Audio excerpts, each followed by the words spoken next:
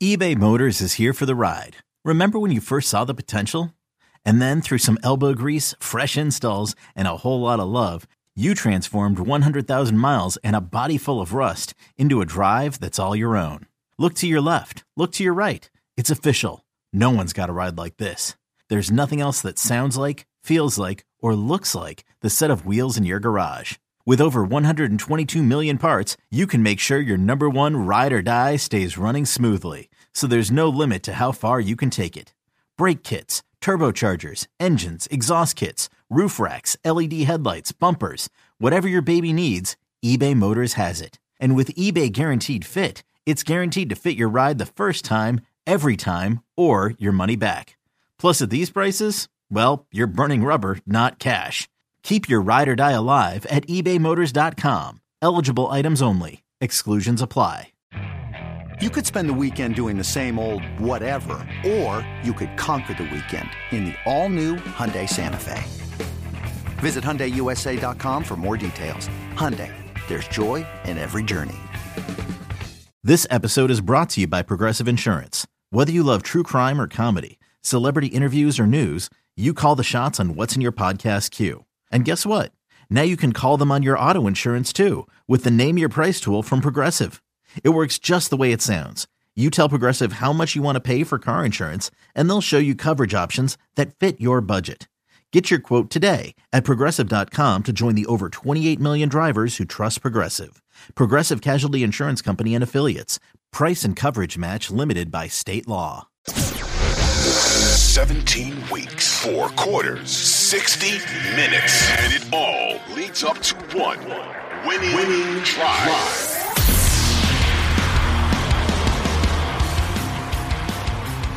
Seattle believes that they are a contender in the NFC, which is not hard to believe. I mean, the NFC is, to me, not as thick and as hard to maneuver as the AFC. And with San Francisco losing 3 straight, I believe that Seattle has thought that they can potentially contend here. So we'll start with the Ravens offense against the Seattle's defense. One thing that we do need to note is that Seattle earlier this week traded for Leonard Williams from the New York Giants. So he more than likely will play this coming weekend. That is a bolster to their defensive line against this Ravens offense, who is still trying to navigate and find their way. However, again, if you are a person that's into fantasy football and you like DVOA, they're currently ranked 4th overall in the National Football League, despite some of their inconsistencies. So when you look at this Seattle Seahawks defense, Cordell, what is it that you see that could potentially pose as a problem to this Ravens offense? I see the best secondary that the Ravens have faced to this point in the season. I mean, and I don't even think it's really close. You look at Seattle, they've got they're not the Legion of Boom yet, but they got some guys that are definitely cut from that same cloth. Obviously, Jamal Adams and Quandre Diggs as that safety duo. You got a healthy Jamal Adams right now, and Quandre Diggs has really, I think, revived himself over the last couple of years in Seattle.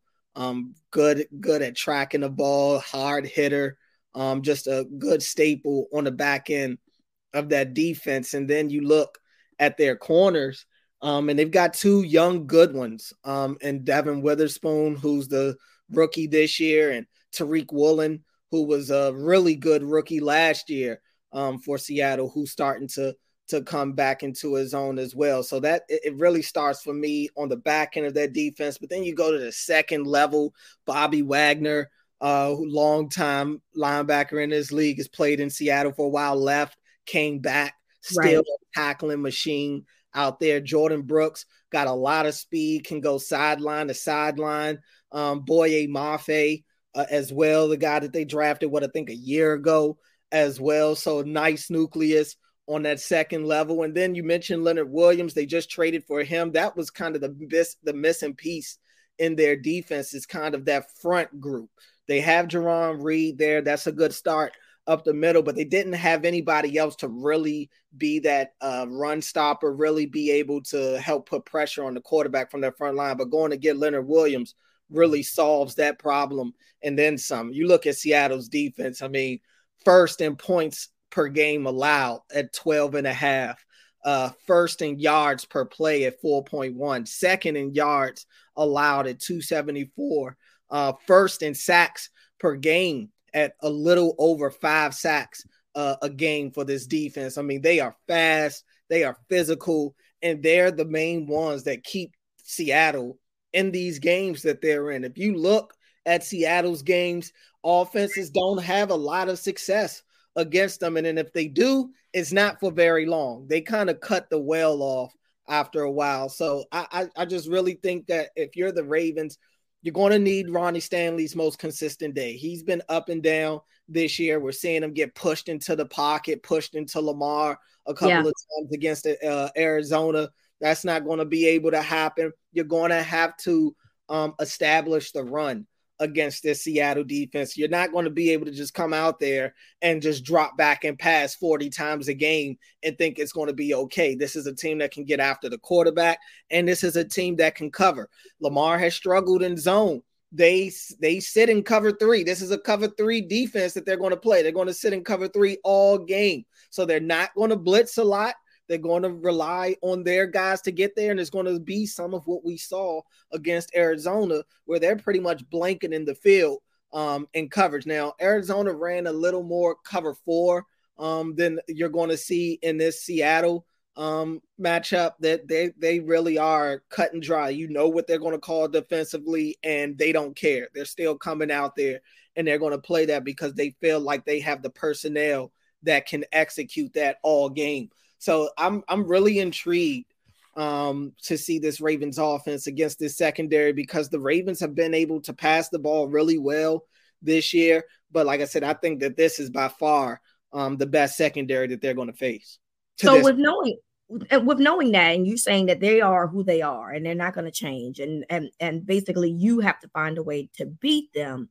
You did mention the run game. You said that they have to establish the run. So we are aware of that. Earlier this week, we had conversations about Rashad Bateman and potentially getting him more involved and potentially moving Odell more to slot situations that will help bolster this offense. So what do you think is the best way to maneuver, knowing that they're going to come into this game, of course, trying to get some pressure on Lamar, particularly, with Ronnie Stanley struggling, and then playing a cover 3 in the backfield? I mean, you can hit the seams, the cover 3, the weakness is kind of those seams right up the middle. So you could possibly hit that. Maybe some Mark Andrews, they're so used to seeing Mark kind of do those crossing routes. Maybe you let him kind of try to go up the seam a couple of times. Same with Zay, right up the slot. That could work. Some of those mesh routes that they like to run would be good against cover 3 as well. They've been really good. Everybody has kind of critiqued them on not going but so far down the field and kind of eating on some of these short to intermediate routes and getting some yak. That'll be the way to go, getting some of your guys to sit down in the zone, find some of those vacated areas and attack them there. But ultimately, the run game has to be the focal point. If a team is going to come out there and zone you up and only rush 3 or 4, you've got to be able to not allow them to feel so comfortable dropping back. So the run game with Gus Edwards and those guys and Lamar is definitely going to be important just to make them stay honest. But I think it's going to be, in terms of the passing game, I think it'll be the seam routes and really having guys find those vacated areas in the zone and make sure they're sitting down. We've seen some miscommunications with Lamar and Zay at times where Lamar has thought that Zay was going to sit down in the zone and Zay kept running. You're not going to be able to do that this week against Seattle because they'll take advantage of that. Same thing with Rashad Bateman. We've seen him and Lamar have their disconnects at times where Lamar think he's going to break a certain way at the end of his route and Bateman goes the total opposite. These guys have ball hawks on their defense, on the back end of that defense. So you have to make sure that what you see is what or what you think you see is what it is in all actuality, because they will take advantage of your mistakes. Another day is here, and you're ready for it. What to wear? Check. Breakfast, lunch, and dinner? Check. Planning for what's next and how to save for it? That's where Bank of America can help. For your financial to-dos, Bank of America has experts ready to help get you closer to your goals. Get started at one of our local financial centers or 24/7 in our mobile banking app. Find a location near you at bankofamerica.com/talktous. What would you like the power to do? Mobile banking requires downloading the app and is only available for select devices. Message and data rates may apply. Bank of America N.A., member FDIC.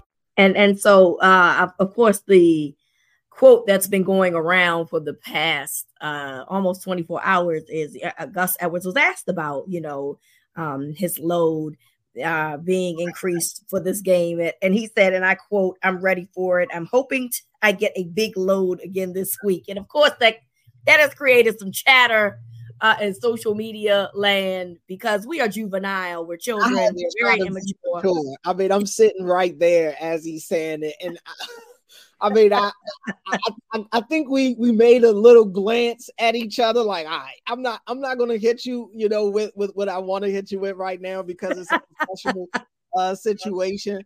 But pause. Yeah, we said it. I said it with my eyes. Like, okay, you were there. So did he say it jovial, or did he not realize that he said that and we are children? I think he realized it after. After the fact? He realized it after. And a lot of the media, they're not hip to to actually what we're talking about. So like I said, I know he knew I was hip because I gave him a look like, hold up, and think he kind of he gave a little smirk and then he tried to move on. I think he knew what was going on though. So Gus said that he is ready to, be the guy. And look, after all of the chatter of potentially bringing a running back into the fold, I'm sure he's heard all of those things. And I don't ever think that Gus has felt like, I can't speak for him. I don't think that the Ravens ever felt like Gus can't do the job, but I think that in the back of their mind, the injuries has been what they're concerned about, and giving him the load that he is asking for, it might be too much because he's been dealing and battling with injuries for the past couple of years. So, but I think that Gus is more, when he is on, and it is nothing that will stop him essentially. When you look at the second half of that game against the Cardinals, he just started chipping away. I think the Ravens just have to find a way to be consistent with the run game, something that they really didn't have the opportunity to do. Well, not the opportunity, they just didn't do in the first half of that game. I do think that you have to find a way to get your running backs involved. Do you think we see Keaton Mitchell a little bit more on Sunday? It's weird, I'd like to.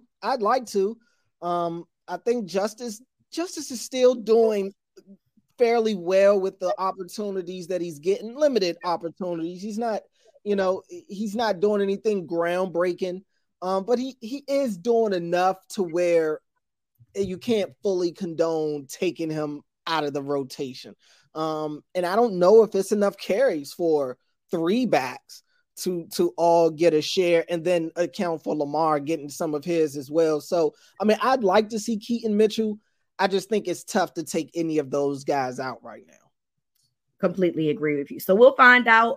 Again, the Ravens are ranked 4th on offense and DVOA.